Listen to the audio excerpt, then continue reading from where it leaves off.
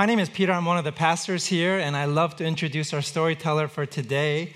It's Ric Landon, and the thing I want to say about him is he is so gifted, just chock full of gifts, and I love just interacting with him and being on the receiving end of his really kind of profound thoughts on a regular basis. He's been a good voice in my life. So Rick, come on up, tell us a story. Cue.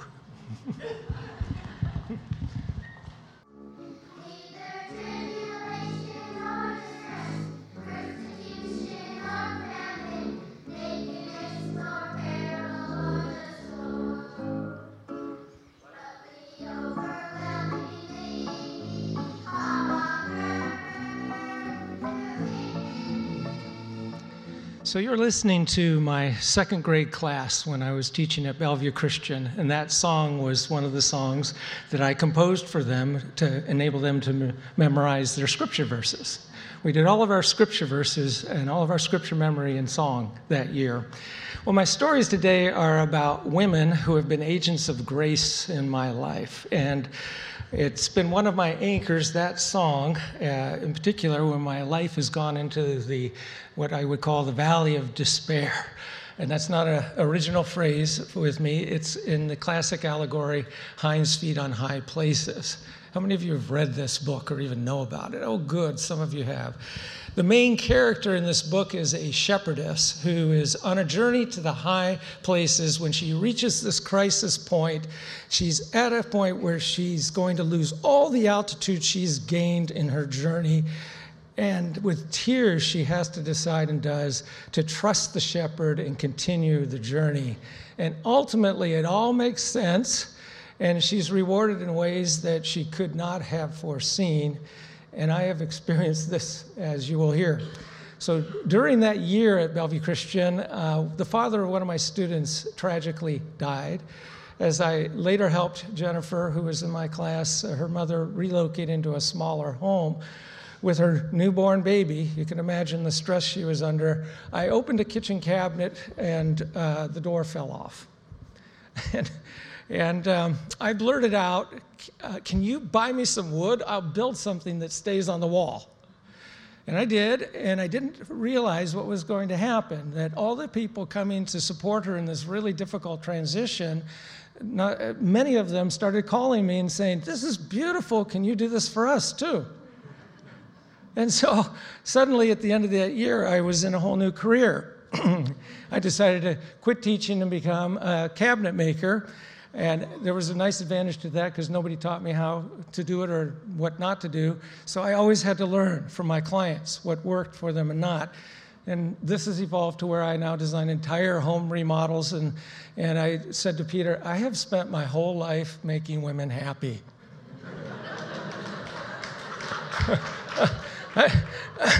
And even Peter, when he came here, I got involved with them in resolving some issues they had with Anyway, around the same time, I was reading Hind's Feet on High Places, another agent of God's grace. This one real, Corrie ten Boom. How many of you heard of her? Good. She came to SPU, where I was getting a degree in chemistry. And chemistry, you figure it all out.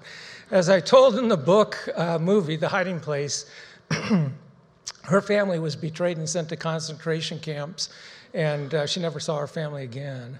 And even so, she said, every experience God gives us is the perfect preparation for the future only He can see. But she had to ask, and as I did at points in my life, where is God in all of this? And then she holds up this tapestry. And it's a mess of knots and tangles. And that's how life sometimes looked to me. And she then told us she had learned to trust the weaver, and she turned this cloth around, and it's a crown on the other side. And when Cynthia and I went to Europe in 2011, we went to Haarlem, which is south of Amsterdam, to see this cloth. And I have to tell you, I burst into tears when I saw it. I really did. It has meant so much to me, that image that in every experience our Lord is weaving, He is weaving testimonies to His goodness and His faithfulness. And I've needed that at times. Sometimes I've made my own mess. And I'm thinking, Lord, how are you going to make a testimony out of this? And other times, my life has been upended by someone else. Like in December of 1990. I came home shopping for Christmas, and my 3 young children and I in tow, we opened the door of our beautiful brick home in Seattle and discovered the whole first floor of our house is empty. Thought we'd been robbed. It turned out their mother had moved out while we were gone.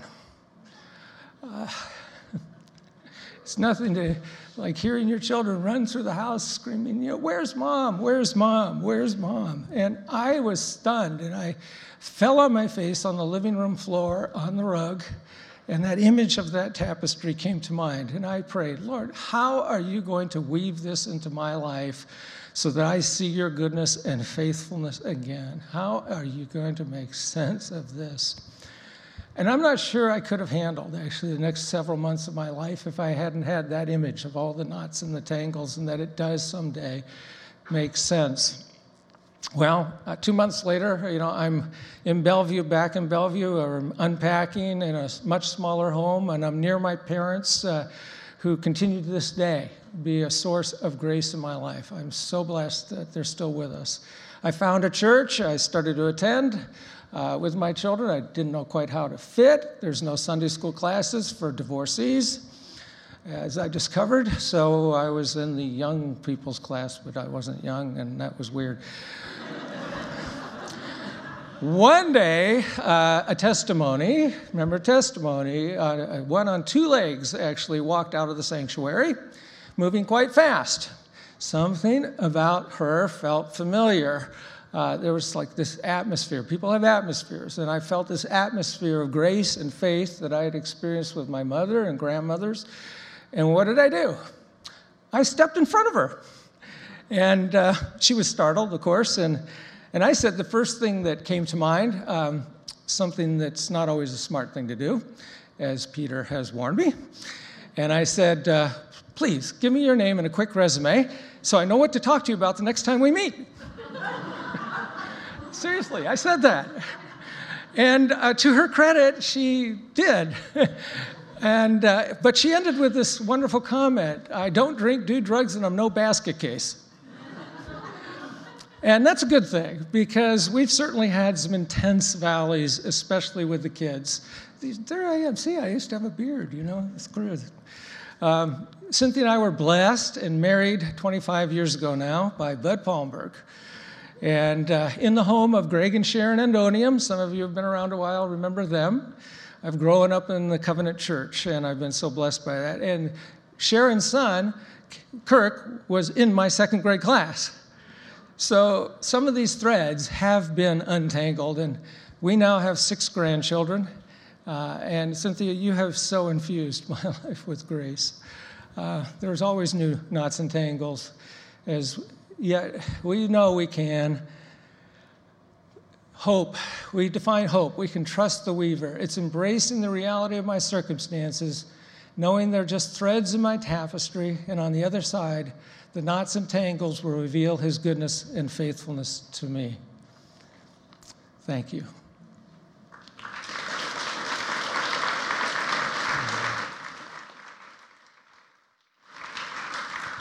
So, good morning. They say, my name is Ric Landon. Like you don't know that by now?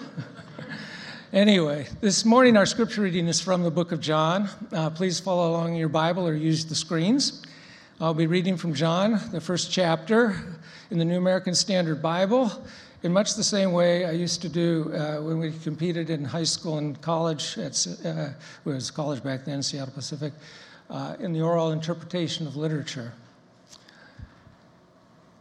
In the beginning was the Word, and the Word was with God, and the Word was God.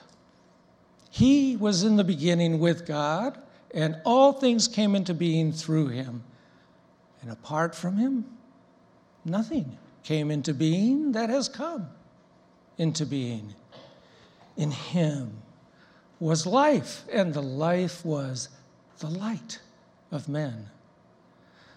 The light shines in the darkness, and the darkness did not comprehend it. There came a man sent from God whose name was John. He came as a witness to testify about the light, so that all might believe through him. He was not the light, but he came to testify about the light. There was the true light, which, coming into the world, enlightens every man. He was in the world, and the world was made through him, and the world did not know him. He came to his own, and those who were his own did not receive him.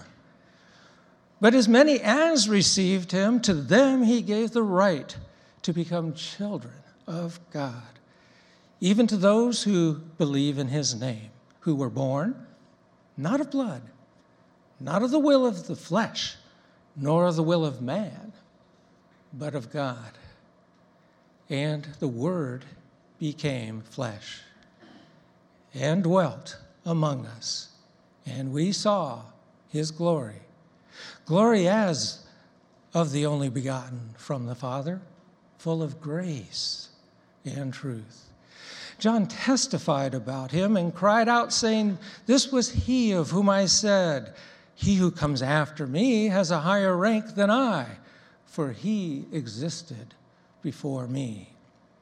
For of his fullness we have all received, and grace upon grace. For the law was given through Moses, grace and truth were realized through Jesus Christ. No one has seen God at any time.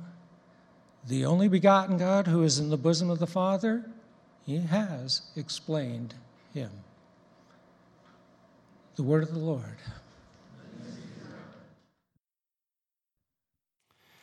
Well, good morning once again.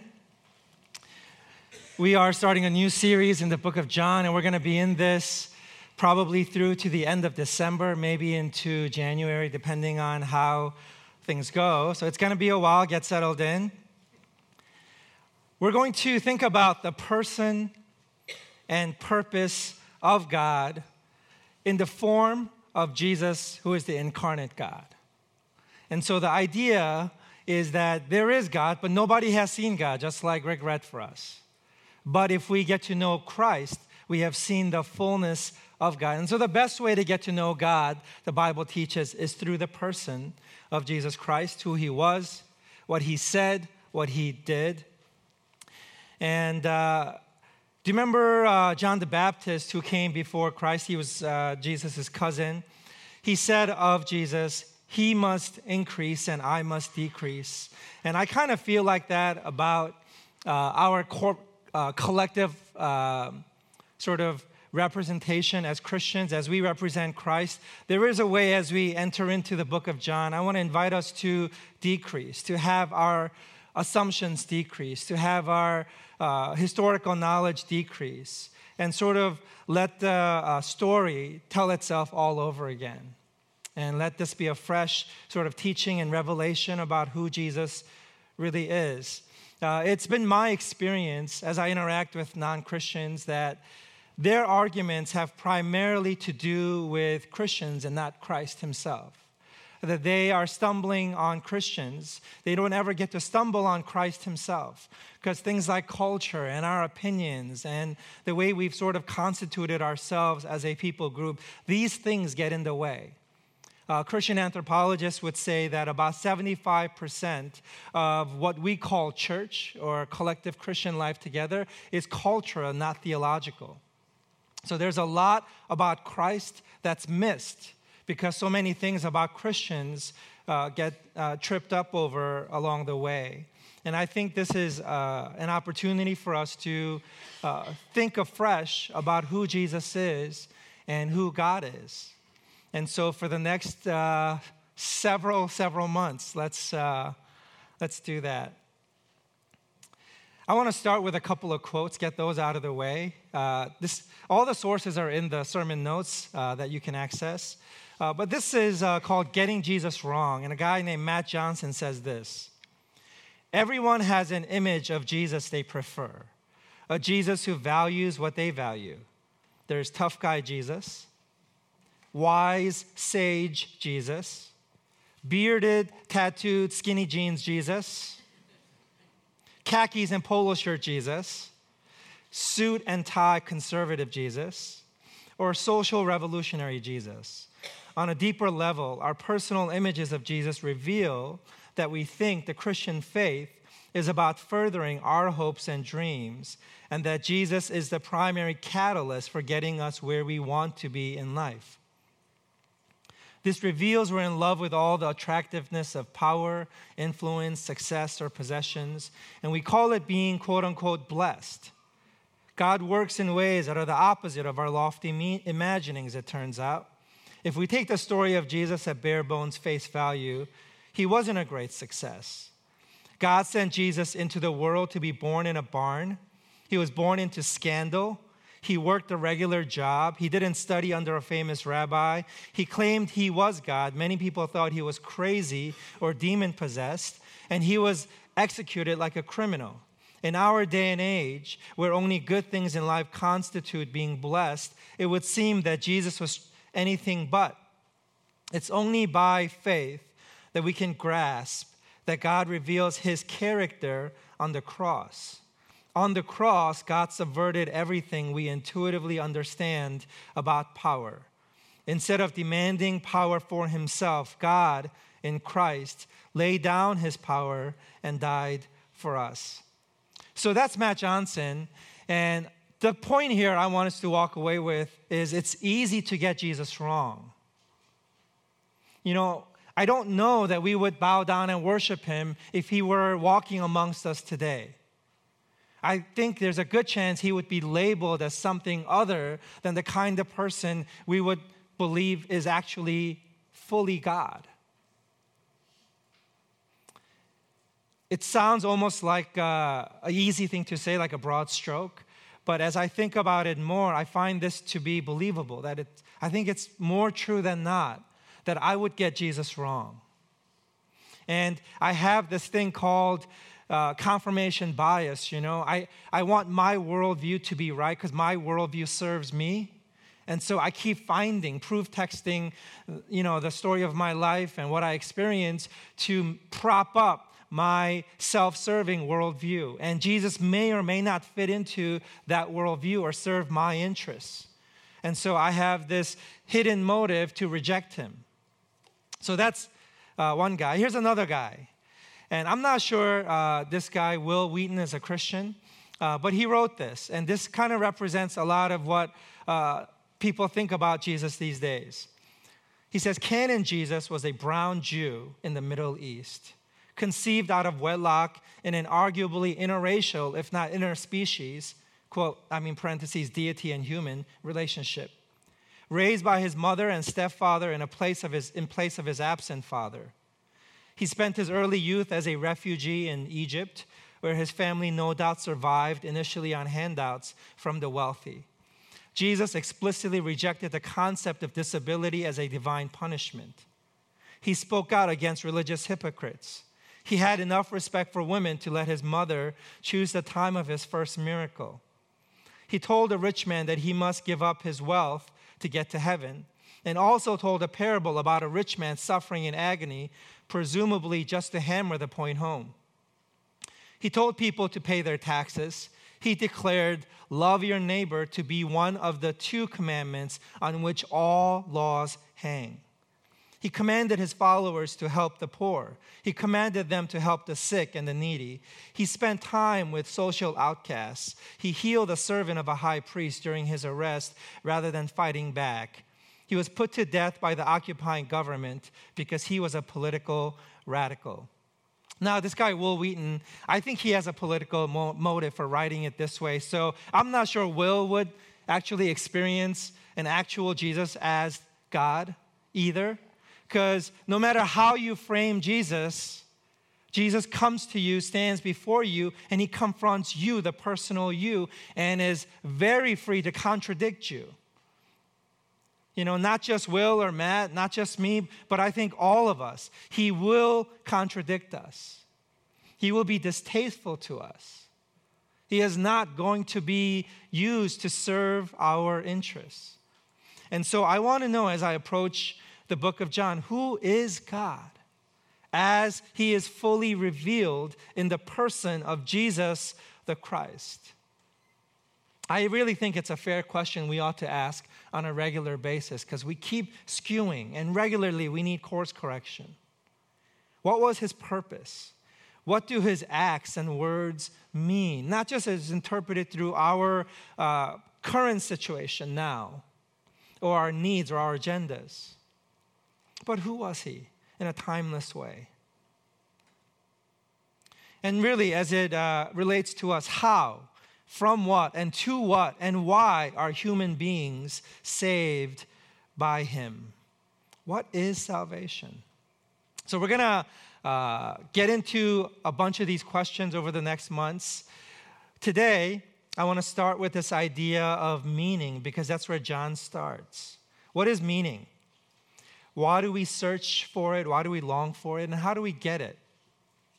You know, I remember back when the internet was becoming a thing, and I remember when I was signing up for my very first email account. It was over at the University of Michigan on a system called Pine. Anybody remember Pine?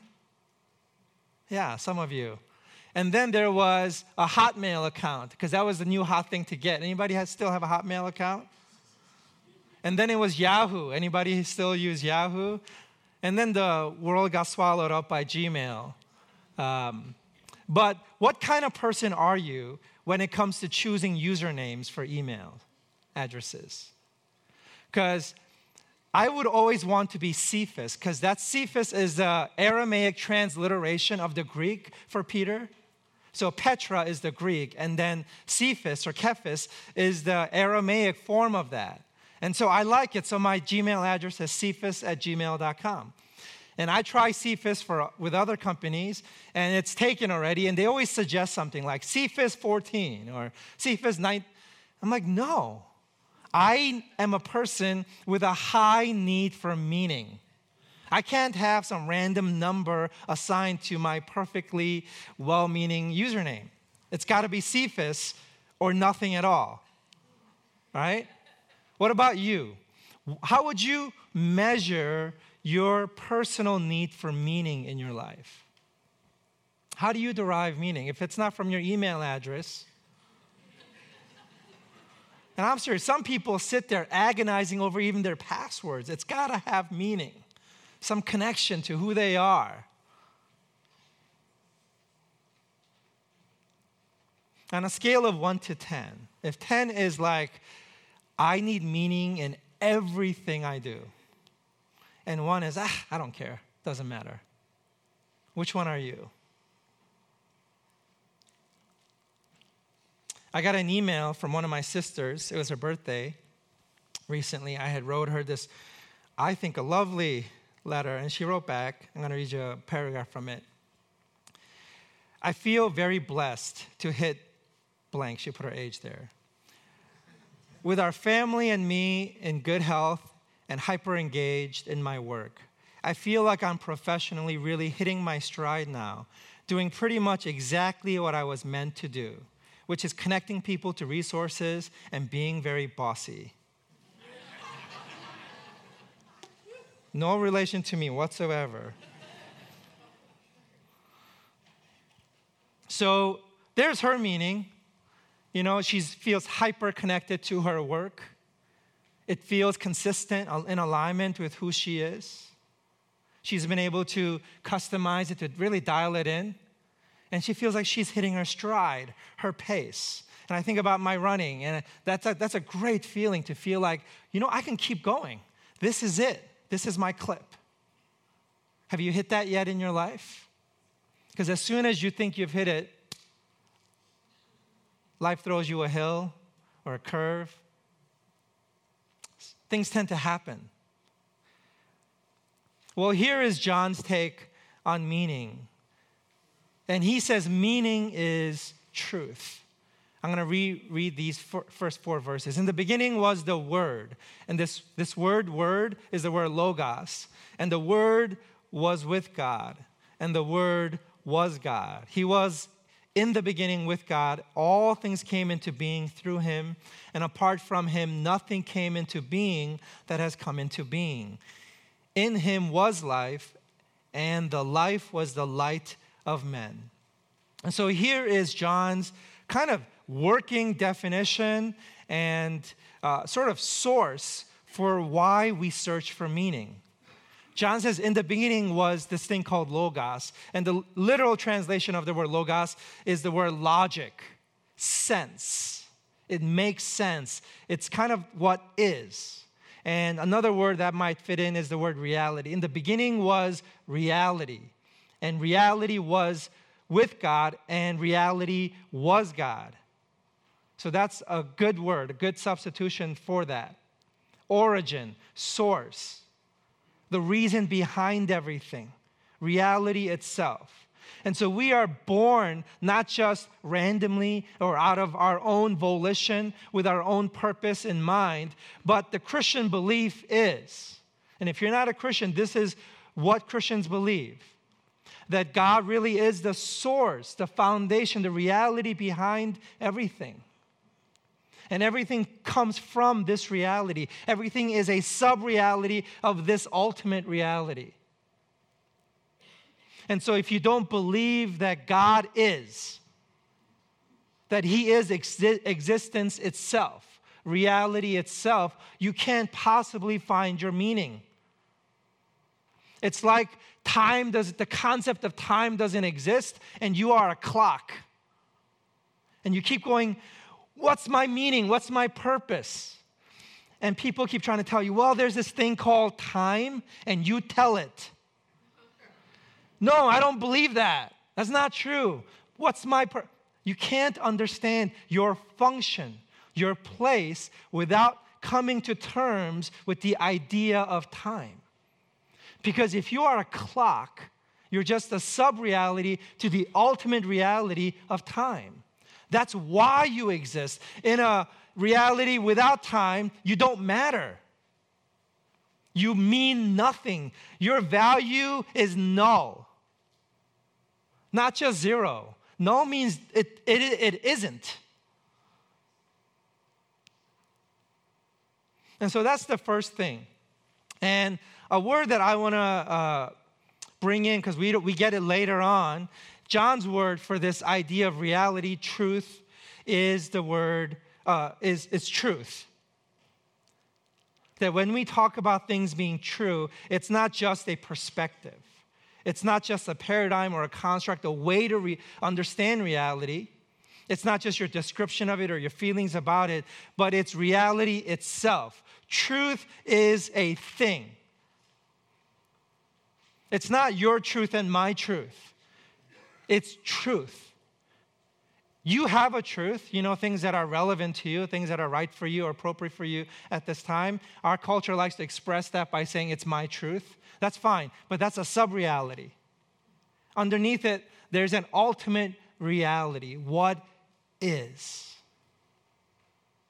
So again, going back to the clock and time metaphor, you can be your own clock.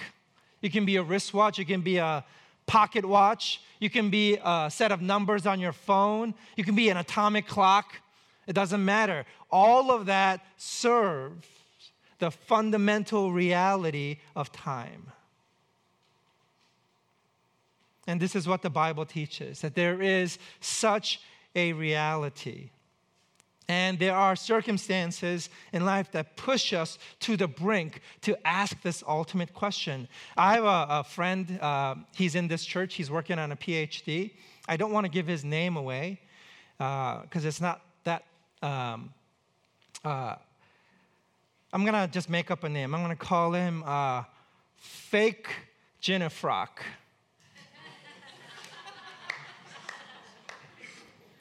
He's working on a PhD forever. And we used to regularly have conversations about his PhD. And he just always would ask, why? Why am I doing this? What is the purpose of this? What is the point? What is it going to get me? Why? And whatever it is you do, whoever it is you are, life will push you at some point to a breaking point, and you have to ask the question about ultimate reality. Why? Why do I exist? Where did I come from? Where am I going? Does any of this mean anything? To what end? And it's not just when you really get pushed, it's not just in your own life, but it's beyond your own life. So what if it benefits me? I will disappear. From dust I came, and to dust I shall return. Is there value beyond even my here and now life? And if you haven't asked these questions before, you haven't been pushed yet, just wait. It will absolutely happen to you, no matter what kind of person you are. Whether you care about usernames or not, you will at some point ask the question. Maslow talked about this in his hierarchy of needs. Right now, you just worry about your belly, but at some point, you start asking questions about your soul.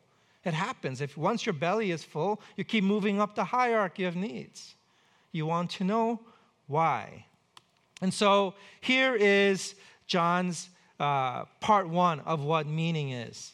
It's truth. Meaning is what is true. And the closer you are connected to actual reality, the more meaning you will experience in your life. And this is why in the book of John, Jesus is quoted as saying, "You will know the truth, and the truth will set you free." Free from what? Free from everything. The existential crisis of existing. Set you free from the searching and the yearning and the asking and the seeking and the angsting and the getting and the addicting and the agitating. All of it just stops once you know the truth. Once you are connected to things that are real. No more questions, no more grasping, no more lies, just truth, at rest, at peace. That's part one. Part two is grace. Verse 5, 10, and 11 says this: "The light shines in the darkness, and the darkness did not comprehend it. He was in the world, and the world was made through him, and the world did not know him. He came to his own, and those who were his own did not receive it." This is the paradox, the conundrum that we human beings are in. There's truth, there's reality itself that we need to connect to. We do, we need it. But notice verse 5, "And the darkness did not comprehend it." The light is shining all around us. Truth is staring at us in the face. We're surrounded by it, and yet we don't get it. And then verse 10, "He was in the world, and the world was made through him." Right? Reality is Christ himself, and what did the world do? The world did not know him. He came into his own, meaning he made us, and those who were his own, what? Rejected him, did not receive him. And this is the conundrum, that we reflexively, intuitively, instinctively, subconsciously, implicitly, automatically, purposefully reject light. We reject life. We reject meaning. We reject truth. And this is what it means that we are fallen, that creation is broken. We are unable to choose or desire or pursue reality over the long haul. Scriptures teach that men have loved darkness rather than light. That Satan has a power over this world, and he's the father of lies, and we somehow have become addicted to lies. I don't know if you believe that about yourself, but I do about myself. I have seen how prone I am to attach to lies. I feel myself driven by hunger, and yet I'm unable to appreciate the right foods because I'm addicted to illegitimate ways of meeting legitimate needs. And that's why this passage teaches that the only way we can actually experience this truth, this light, this life, is by grace. So we have verse 14 and 17. "And the Word became flesh." So here is logic itself, reality itself has to somehow become flesh. and dwelt among us. If reality was out there, and even though we are in it, if God did not become man and dwell among us, there is no way for us to actually experience the light that God offers. And dwelt among us, and we saw his glory, glory as of the only begotten from the Father, full of what? Full of grace and truth. And then verse 17, grace and truth were realized through Jesus Christ.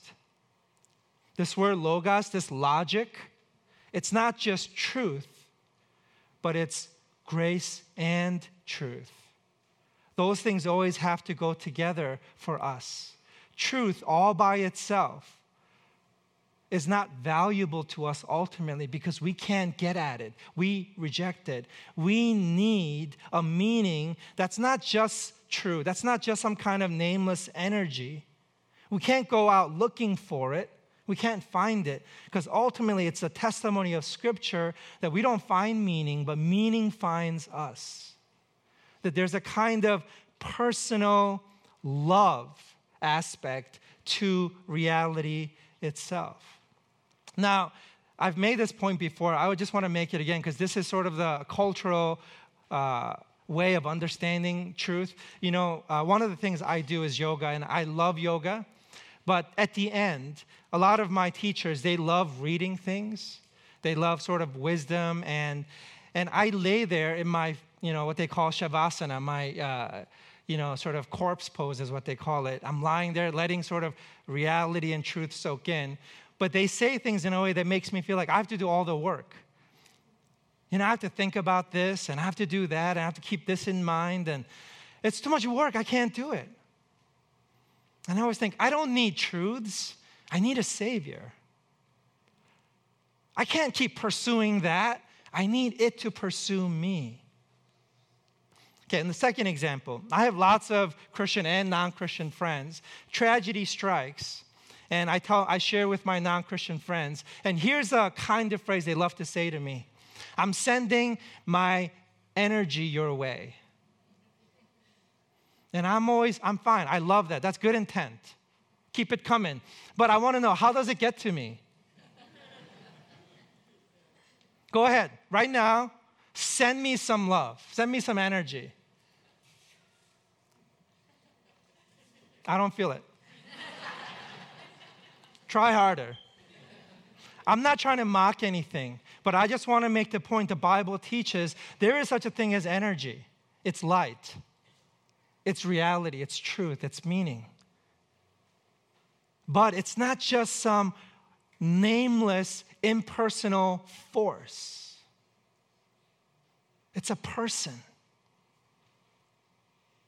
In fact, if you are a person, you are made in the image of the actual person. That's why you are a person. But we don't have the power to direct this energy. We are on the receiving end of this energy. And that's God, and that's His love, and it's the Word becoming flesh and dwelling among us. Truth and grace are not just concepts or values or energies. Reality itself is not just a force or a power, but it's personal. And we call this personal energy that sees us and seeks us out and works for our good. We call this energy love. And ultimately, meaning is love. It's God's Spirit.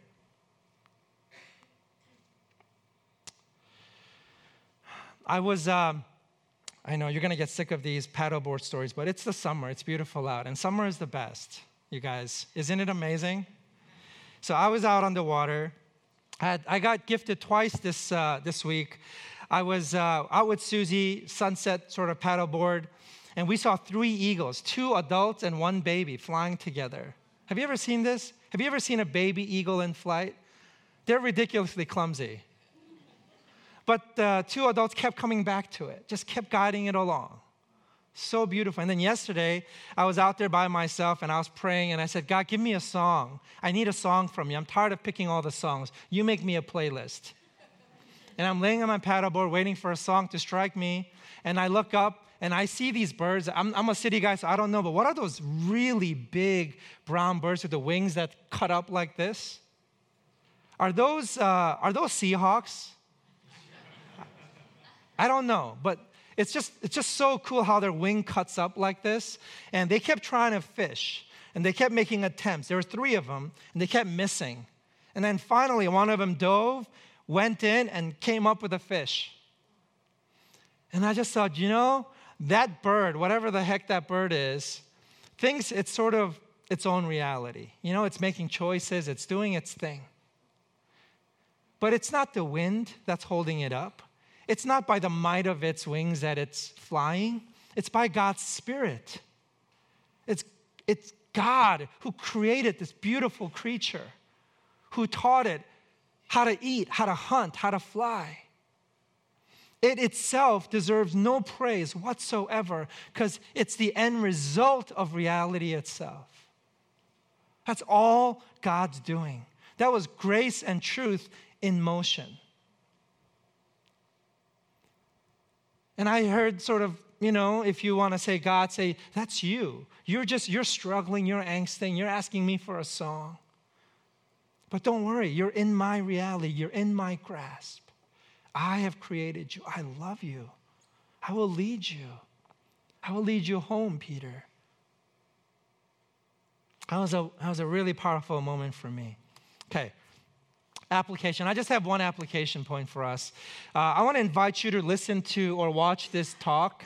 Nicole Cliff is this really smart comedian, Harvard educated, started this really popular comedy blog, satire, and then she became a Christian. She was a really outspoken atheist, and then in the midst of her living life, converted herself, became a Christian, and she just has this really funny, integrating way of talking about her conversion story. And she comes to trust and believe that God is truth and grace. And the title of her talk is Did It Have to Be Jesus? And this is all in the sermon notes too, so you don't have to write it down. Here it is. Okay, you got that? Okay. Conclusion. And the Word became flesh and dwelt among us. This word, dwelt, is a really interesting word. It doesn't just mean live among us, or else translators would have said that. But this word dwelt is the word tabernacled. Ancient word, you know what that means? That's the language of sacrifice, where priests used to sacrifice in this tent, and it says the glory of God dwelt or tabernacled among them there. It's hearkening back to sacrificial language. It means that the word, logos, logic itself, is itself, became flesh. And not just lived among us, but came to become vulnerable, to die, to be sacrificed, so that we can know grace and truth. It's at a cost. Somebody had to die for us to be able to experience grace and truth. And that's the story, the Christian story. We end with verse 18. No one has seen God at any time, the only begotten God who is in the bosom of the Father. He has explained him. Would you bow your heads with me? God, we thank you that you are truth itself. But not just that, you are gracious in the way you save us into this truth, into this reality. God, it's our confession that we do angst and we're just agitated and yearning and longing and grasping for truth, for meaning, for purpose, for hope. And thank you that it's not something we have to go out and pursue and find, but it's something that finds us. So find us, we pray. Rescue us from ourselves. rescue us from the demise of our own meaningless existence. Connect us to things that really matter, things that are worthy of sacrificing our lives. And I pray that the lives we live won't just be something we create, but it'd be bigger than us, something that we enter into and submit to and receive. May it be so, in Jesus' name.